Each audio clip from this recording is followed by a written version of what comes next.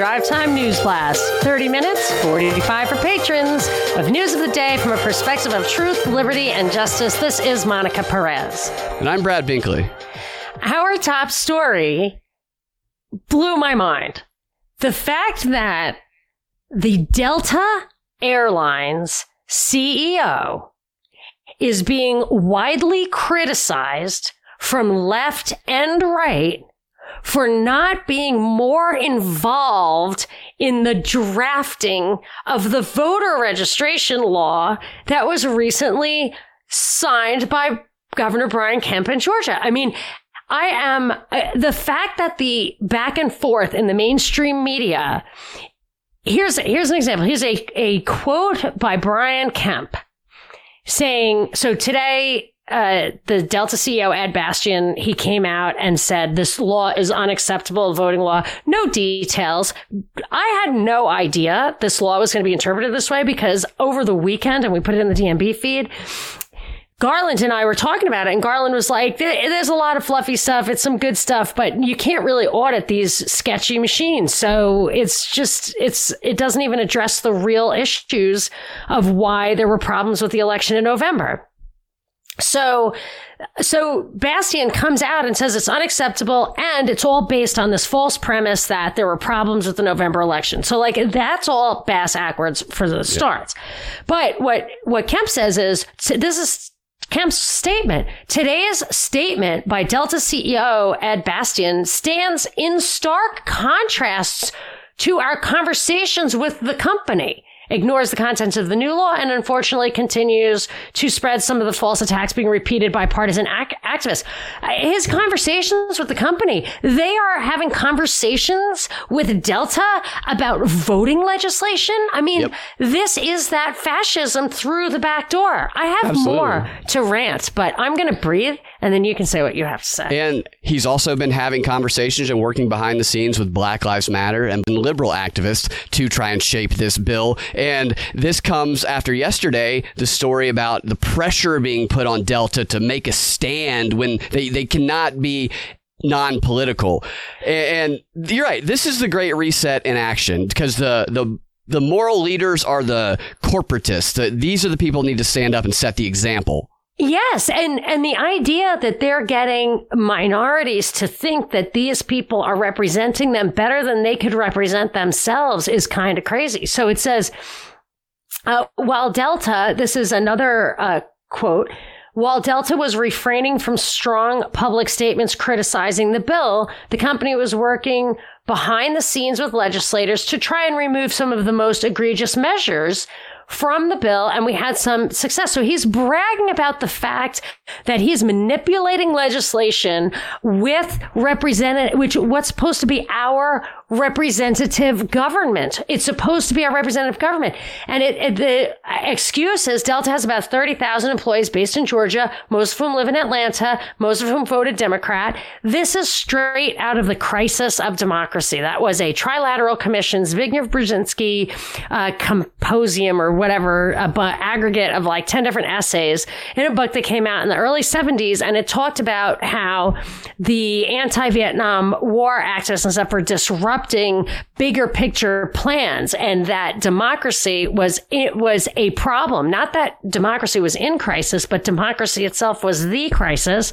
And the answer is to co-opt each and every person into an institution where they do not have democratic representation, but they're dependent on it, they're beholden on it, and they will support it. And that was totally echoed in one of the clips you brought from Brookings, I think it was, where the guy said, we've done studies, and who are the most trusted people? Employers, faith leaders, stuff like that. And this is straight out of that. This guy should not be working behind the scenes and bragging about how he has manipulated legislation. He's an airline guy. He's not a voter integrity activist like Garland is. Why Garland sat down with these people and they ignored everything he had to say? Not this time around too, but before that. This sounds exactly like what the CEO of Salesforce, who was at Davos, I believe the Delta guy was at Davos also, and during his talk at Davos, he was praising Klaus Schwab and the Great Reset, Schwab as the master, and he was talking about how him and other CEOs around the country meet and talk weekly about shaping policy. outside of the awareness of the public, and he was boasting about it just like this guy is.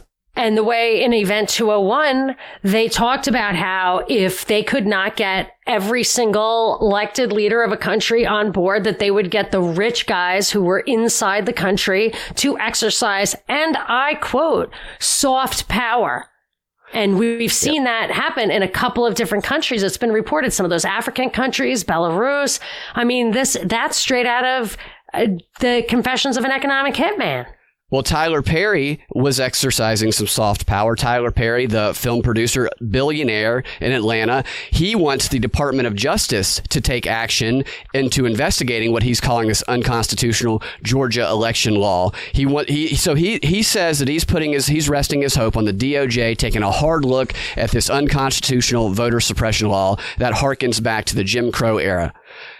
And along with that, the other soft power being exercised is we're seeing the hashtag no more filming in Georgia trend with people like Mark Hamill and other directors saying we're going to boycott Georgia, which I don't believe at all. They play this game all the time. They're not going to go away from those tax breaks. But there was a voice of reason that very rationally disagreed with these calls to boycott the film industry in Georgia, and that is Bernice King, the daughter of Martin Luther King, who she tweeted out, please stop the hashtag boycott Georgia talk. That would hurt middle-class workers and people grappling with poverty, and it would increase the harm of both racism and classism. So a very rational take on it from Martin Luther King's daughter.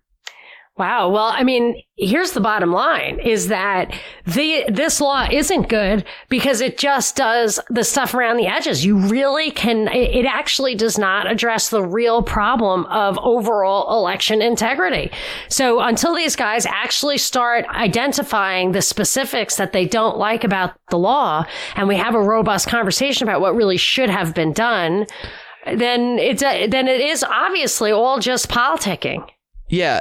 One more thing on that. We've been talking about rationalizing the narratives and the underlying narratives that motivate different groups in society. And what we're seeing here is we're seeing the normalization of this narrative that having to show an ID is in some way racist. To vote requiring identification. Oh my gosh. That's so backwards to suggest that that's racist, but they're normalizing that belief.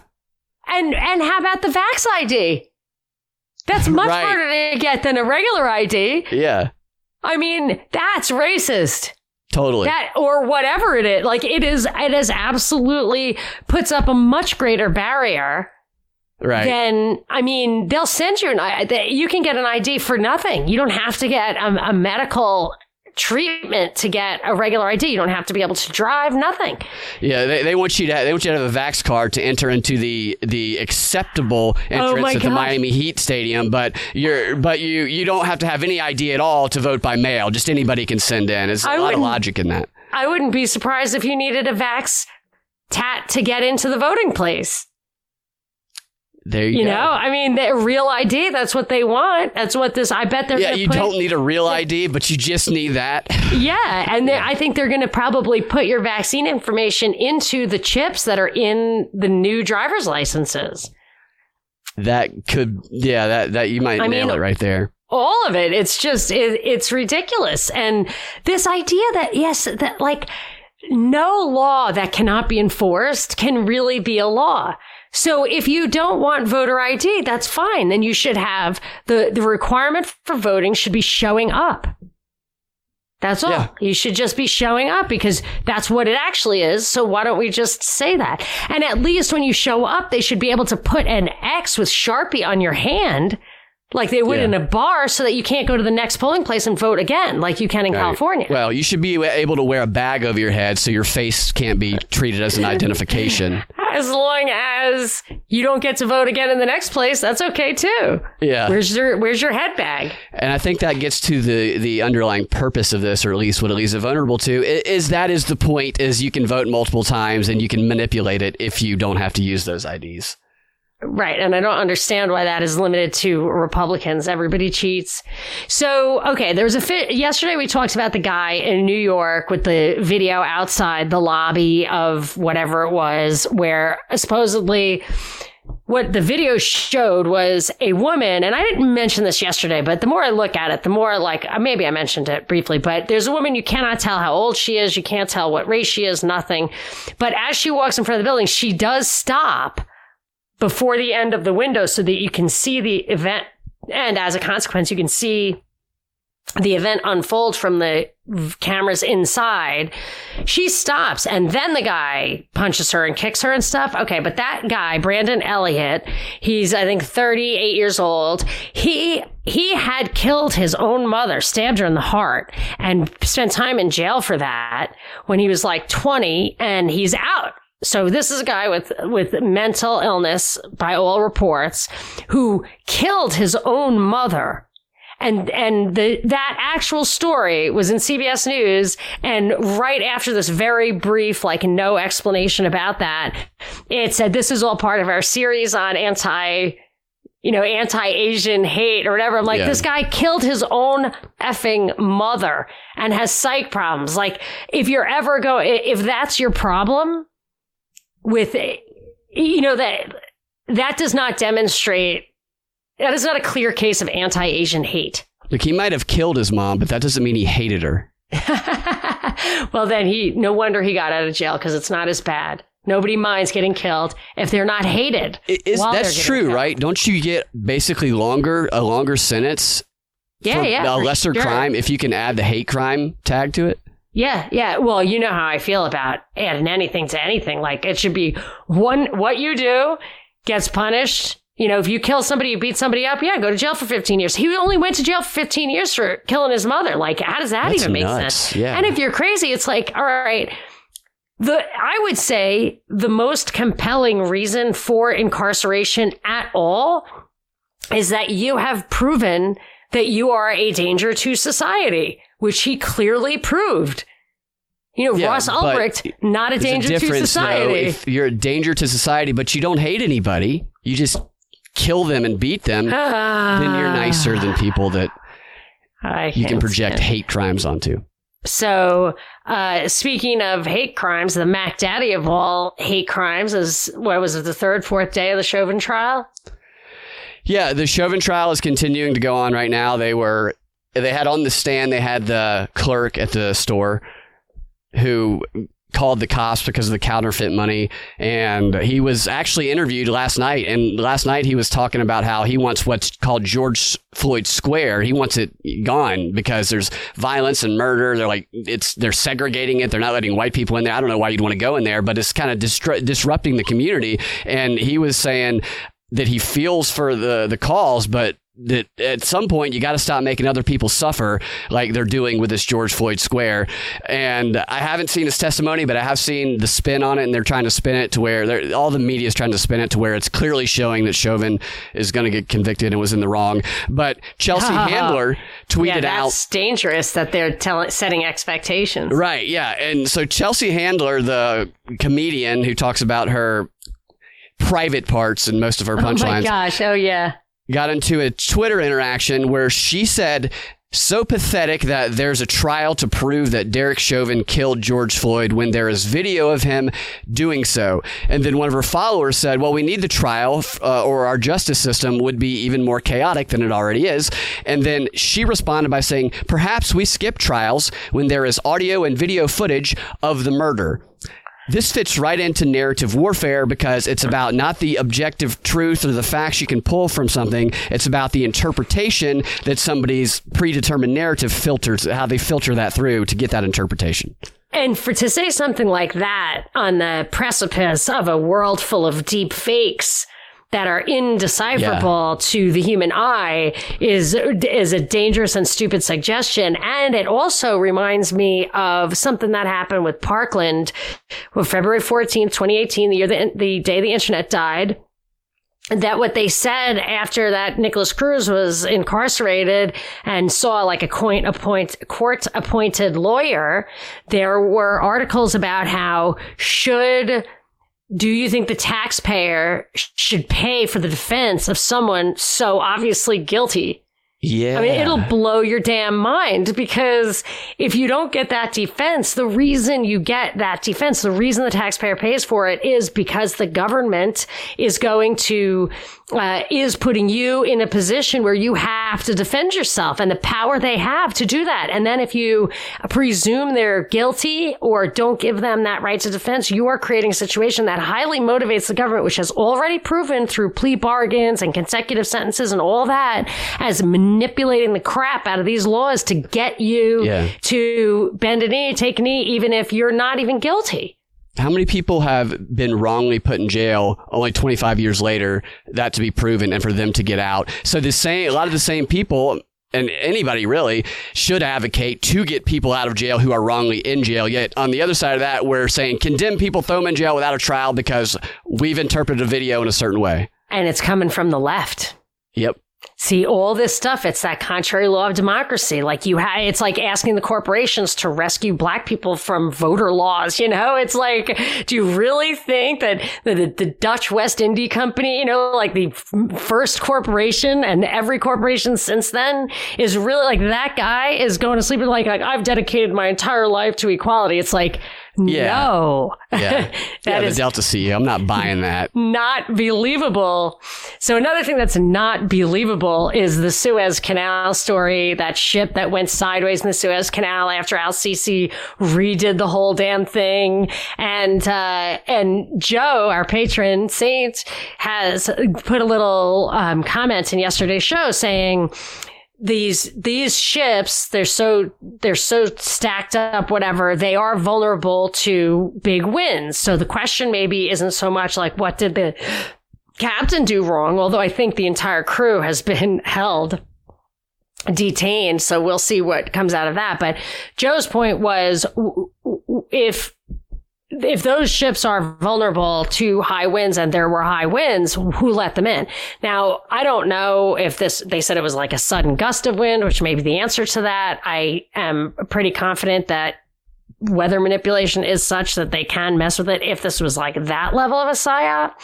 I also remember, coming from a long line of truckers, that when your trailer is empty, you can absolutely be skittered back and forth across the highway, not if they're full. And I do believe these things were full. I don't know, like you can't tell how far it was setting in the water when this happened. I guess it's so tall, so top heavy. Maybe it makes it even more vulnerable. I really don't know. But if you have any questions about it, you are a Q-tard.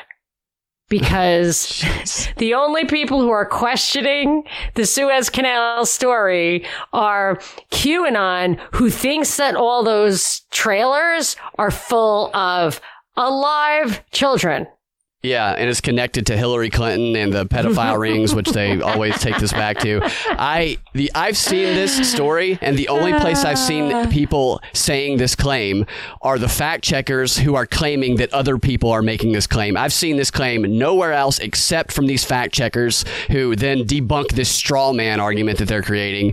Everything. They do this all the time with this Q thing. That stuff, though, these stories do get pushed through the Q drops, though, sometimes. Like, sometimes they do. Problem. Yeah. Like other times, it's one random person with 8 followers on Twitter that becomes the basis of 18 fact checks on the left, and they're all citing this person who they just found. Let's go. All you got to do, you can type in the craziest thing you want on Twitter, and you will get a list of things that show up from Twitter egg accounts that have no followers, and then you can base an entire national story on that, and that's what they're doing half the time. It is funny. If you don't look, if you're getting trolled by somebody, you have a lot of followers like we do, you don't always go ahead and click through and look at who this person is. So many times it's somebody with 0 followers whose entire Twitter feed is saying mean things to people. Yeah. The entire thing. And what, is that a real person? Or is that, it's are there weird. really people? Yeah. It might be.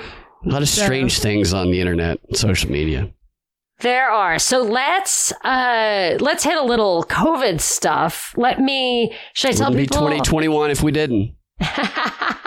Or 2022 or 2023. I guess the new one is coming out in 23 or whatever. Yeah, Just right. they've got new pandemics. Queuing. So I would like to talk about a survey that Terry put in the press pool on the propreport.com. It's a nurses survey. It is actually, put it up here because it was so interesting. So I'm going to pull it up. We can put it in the show notes. It's from Nursing World. I'm waiting for it to get taken down or change. But there were just actually, if you put it in the snow notes, the snow notes, the show notes, the snow hose. The I'll show put it in the snow hose. Ho. Or the show ho. I am not the show ho. the propreport.com, you put the show notes when you post the podcast on our website. Is that correct? Yes. Do you also put it in the Patreon post? No. Right. Okay. So I'm just saying, if people want the show notes, just go to thepropreport.com and the show notes are there. So this will be in that. Just a few highlights from this nurses survey. They had, it says, here's just a few answers to the questions. These are all nurses. How confident are you in the vaccine development process? Only 14% were very confident, 40% were not confident, and 47% were somewhat confident. How confident are you that the COVID vaccine will be safe and effective? 37% were not confident. How knowledgeable are you? 30% said not knowledgeable. And it said, would you voluntarily vaccinate yourself if you were not required to do so? Only 34% said yes. The rest were no or maybe. They almost overwhelmingly, 84% say that their number one concern is that it was developed too quickly. And 79% say healthcare workers have not received enough information. It says, how comfortable are you talking to patients about vaccinations? Unrelated to COVID, 66% are comfortable talking about vaccinations. Related to COVID, only 18%. And then here I found this is the last thing I'll tell you. I found it very, very interesting. It said, have you been exposed to COVID? And it says 65% say they were exposed. 12% are not sure. So 77% of respondents were definitely exposed or maybe exposed. And of that, those people, so 77% were exposed or maybe exposed. How many do you think actually got it? 0? 5%. Not many. I mean, that does not demonstrate the infection. Did you see the headline today about the Pfizer saying that its COVID vaccine is 100% effective in children ages 12 to 15? 100% effective, really? So is nothing. Yeah, right, exactly. So 12 right? to 15, and they're not going to get... Don't they not get it? Yeah, pretty much. They don't get it. To claim 100% effectiveness is a little North Korean propaganda to me. That they don't get it or they don't die from it? That's a good point. I don't know. I don't know what their measure for that is. A lot of the stuff I've read about these vaccines is they're not even supposed to not give it to you or let you not spread it. You're just less likely to die from it, supposedly. Yeah, also, they say none of the participants who received the real vaccine developed COVID-19, these among 12 to 15-year-olds. And how many of the saline developed it? I don't know. Is it in there? Mm-mm. It's probably all of them, maybe. I don't know. It's buried in there somewhere. So one side effect that I personally am aware of that's also been being documented is that some people develop tinnitus after getting the vaccine. So you might want to investigate that as a side effect. They call it rare, but it's definitely clear. And then there was what seemed like, and I never even heard of this one before, a Virginia man's skin peeled off in a rare reaction to the J&J vaccine. So that will also be in the show notes. Is there a photo? It's really horrible. The photo's horrible. Does it look like third-degree burns? Yes, exactly. That's exactly what it looks like. Wow. It's horrifying. Yes, it was awful. So before we get to the last big story of the Free 30, which, Binkley, I'm very excited for, you are going to tell us the first rule of terrorist recruitment not because you want people to do it. This is, I believe this is a U.S. government contractor making these, outlining this stuff. It's not like you're getting it from an ISIS handbook, right? Like, let's just lay it out there. We're not encouraging terrorism, but I am curious to know why that's even in literature being financed by the U.S. government. And in the Patron 15, we have more of those kind of deeper stories as well as lighter stuff. So it's a fun combination, a little more dimensionality. So I would like to answer the question, which I'm going to ask you. Who is more likely to throw a bicycle at you, a masker or an anti-masker? I'll give you that answer. And Andrew Cuomo takes a page from the Bill Cosby playbook. Could that be true? Let's find out about that. And of course, big thanks to the sponsor of today's show. The Rye Guys have sponsored another show. They are really stepping up. We love them. They do it out of the goodness of their hearts. They love our show. They want to sponsor us and support us. And we hope that you feel the same way about them. At the very least, go check out their website. Maybe they get a couple of extra hits on the days that they sponsor us. And if you choose to buy something, I've got bumper stickers, t-shirts, very fun stuff there, and lots of chuckles. Use the promotion code PROP10. Do you love freedom? Does the daily news leave you shaking your head? Does mindless conformity give you the heebie-jeebies? Are you surrounded by people who just don't get it? Are you right now wearing clothes? You over there, yes, you. Do you like cool clothes? Well, meet the Rye Guys, makers of fun, freedom-loving t-shirts and more, quality products for independent thinkers and other such troublemakers. We make each of our handcrafted tees with equal parts satire, mischief, and wry social commentary. Put on one of our tees and you'll meet kindred spirits, share a laugh, and enjoy great conversation. Take off one of our tees and, well, we're not here to judge you. We support liberty, peace, and voluntary solutions to societal ills. And you have our word, our products are never tested on animals other than sacred cows. So stop by today at www.ryguys.com. That's WRYGUYS.com. Ryguys.com. The Rye Guys, a wry wit for today's shit.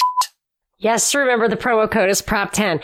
And if you want to support us, we would love it if you supported our sponsors, but also support us. And you will get, just like with supporting our sponsors, you get a lot of bang for the buck. And this week is a First Friday disappearing patron party. So if you haven't been a patron, haven't joined Patreon for us in the past, this would be the week, because for patrons of the truth, friends of the show, and patron saints, so any premium tier on Patreon, you will be invited to this Friday's cocktail party.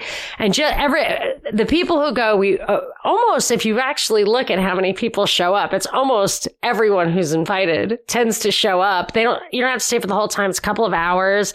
People come and go, but it's always fun. Brad and I are on we're in the video live stream sharing a cocktail, and y'all are in the chat, but it's really camaraderie, whatever. There's a lot of camaraderie. There's a lot of laughter. It is definitely the white pill in that we're just having fun. We're hopeful. We're connecting in our shared kind of perspective on the world. Not a lot of politics, but you get to say your 2 cents. We pull the comments up onto the screen to have some conversation starters. It's very fun. But if you join today as a patron of the truth for less than the cost of one of my cocktails, I can assure you, then you also get all of our patron only content, all of it. So try it just for 1 month. And if you love it, stick around. We do not have a lot of churn. People tend to love it. So patreon.com/propaganda report. Go for a patron of the truth level. And then if you love the DPP, you can go for a higher level to get invited to more. So thank you very much for that. And if you do that, you will not hear these promotions anymore. Although I'm sure they are fun to listen to.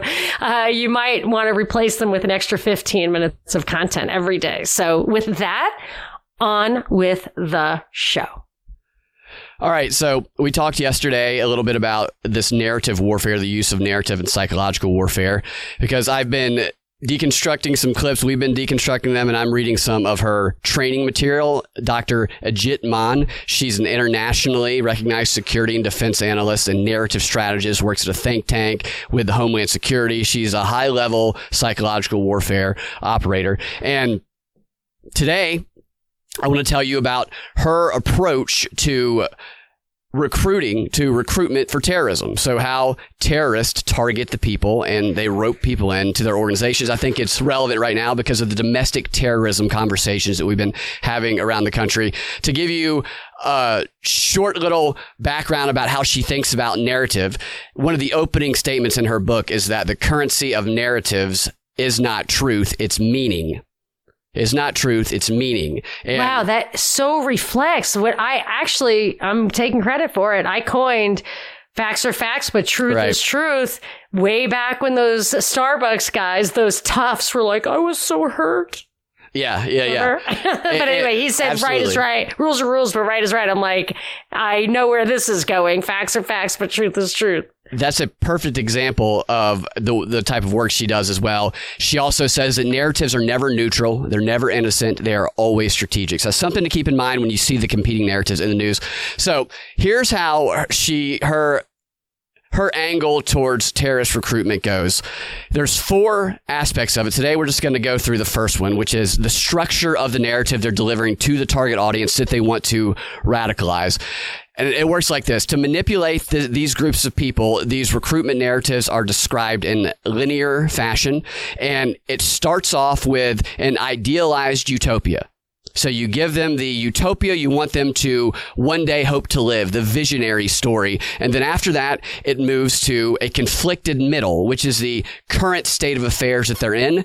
And this current state of affairs, which is dealing with conflict, it encourages this audience to situate themselves with one side or the other, which is situating themselves in the mind of that audience with the good guys as the victims. So here's your utopia, but you're in this conflicted situation right now, so we're going to tell you this story that causes you to identify with the good guys who are also the victims. So it creates these victim groups, and she talks a lot about creating victim groups. And then after you give them that story that helps them identify with good guys as victims, you conclude by compelling the audience to take action that's consistent with the projected visionary future that you started them off with. It's very simple. Here's what you want. Here's the future you want. But right now you're in this deep, deep conflict. But if you identify with these victims, you're going to overcome and achieve by taking the actions that we tell you. Does she explain why she's telling us this? In the book, she talks about how this is meant for people who work in this field to understand better how it works. She thinks that psychological warfare, which she says that we're always living in and surrounded with, can be better approached using her strategies. And she says it's for anybody who's interested in this topic, which is probably not too many people outside of the military. There's a couple other aspects of go ahead.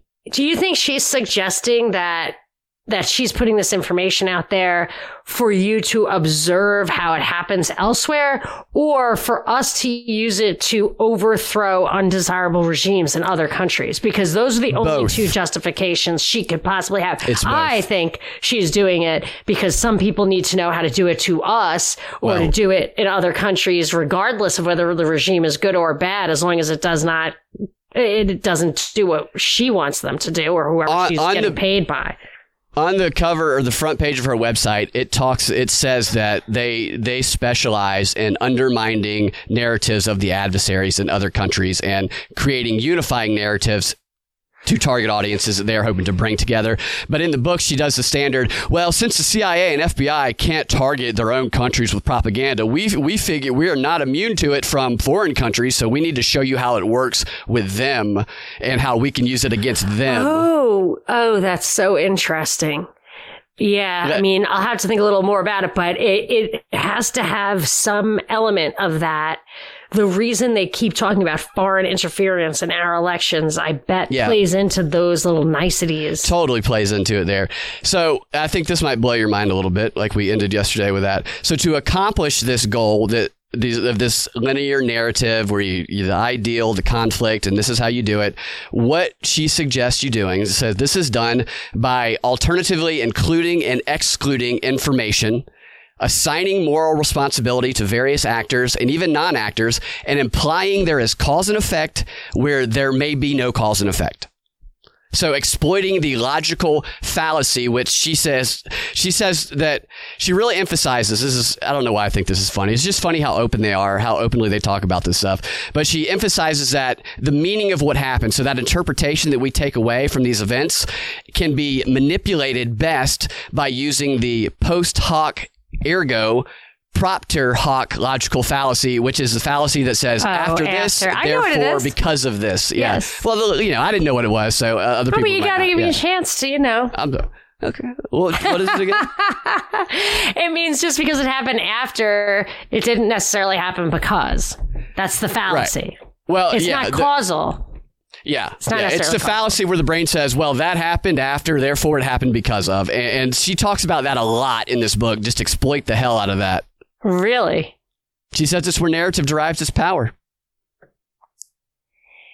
Well, there is certainly a lot of fallacy in the stuff that we're in the propaganda of today. Yeah. Can I tell you one more piece to have time? Yes. I'm excited to tell you. You don't really have time, but go ahead. Go ahead. I'm not excited because I like it. I'm excited because she's so open about, she's revealing her methods to people. People who have been victimized, this is her philosophy, are particularly vulnerable to manipulative narratives that can encourage them to justify violence as a retaliatory action. We've been pointing this out for a long time, targeting victims, targeting people who have been victimized in real life. You can exploit that victimization and then compel them to take violent action based on it using these victim narratives that she's creating. I mean, this is what they do because they feel oppressed. And you tell them, look at what they've done to you.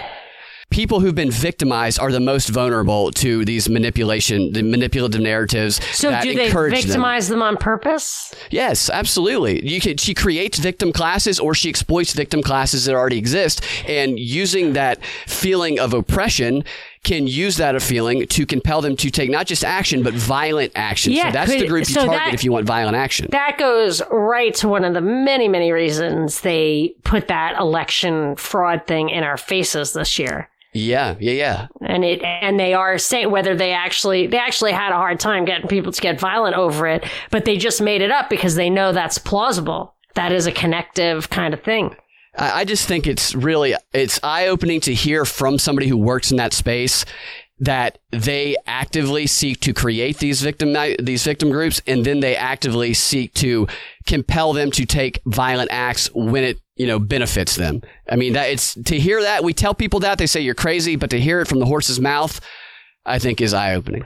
It is eye-opening, and we have more eye-opening stories in the Patron 15, and I do have a couple of shout-outs and some information. I want to remind people we have 2 meetups coming up. One is in Atlanta, April 18th, 2 p.m. at Neighbors. I will be there. Binkley will be there. Hopefully Garland will be there, and a lot of the gang. Also, I'm going to meet up with a few people. It's going to be a very intimate affair, just a table at a bar, probably April 23rd when I'm visiting my mom in New York. So if you can get to Rockland County the evening of Friday, April 23rd, I will figure out a place for us to go. Just need a little bit of a head count so I know how many chairs to get. That you can give me a show of interest at thepropreport.com. Go to the meetups tab, go to the New York one, and just put a comment in there, and I will get back to you within 24 hours. And if I get a good head count, I can pick a place. Also, it is the first Friday DPP this week. So if you are a patron of the truth, a friend of the show, or a patron saint, look out for that link during the day on Friday and meet up with Binkley and me for a couple of hours, couple of drinks, lots and lots of fun. Of course, most people listening, or many people listening, will have experienced the fun of a First Friday DPP. And we have a few new patrons. Jacob, Nancy, Catherine, thank you so much for your support. Thank you for joining. We will see you all at the DPP on Friday. I'll send you a link, even if I don't know what tier you are, but I'll send you all a link. And UKJJ, one of our original patron saints, has a shout out for today. I love UKJJ. I had a private, him and his wife and me had a meetup last time. I was in England. Says, my message to the remnant. All my life, as one door closed, another one opened, always eventually leading to greener pastures. For years, I've been saying that it has to get worse before it gets better, and it has gotten worse beyond my imaginings. Even though we probably have a difficult trial ahead of us, I'm still confident that this is a journey to a better world. Hopefully, you will all be filled with the same optimism. So don't trust the plan, but trust the forces of good are on our side. That's a message that you have to love, Binkley. That's a great message. It is a great message. I'm always amazed. JJ is really optimistic. Even and in my most cynical black pill moments, JJ will reach across the pond and give me a nice podcast with an uplifting message, words of encouragement. He's given us a lot of support over the years. So this is the a long-standing member of our growing and supportive community. So it's a great message. I love the positivity. You so much. Love it. Okay, so on with the Patron 15. All right. You guys can find your Drive Time News Blast every weekday afternoon at thepropreport.com or your favorite podcasting platform or the Propaganda Report podcast feed. If you want access to that extra content we were telling you about, go to patreon.com/propaganda report and become a patron, or go to rockfin.com/propaganda report and join there. We will talk to you guys in the Patron 15 or tomorrow. Have a fantastic rest of your day.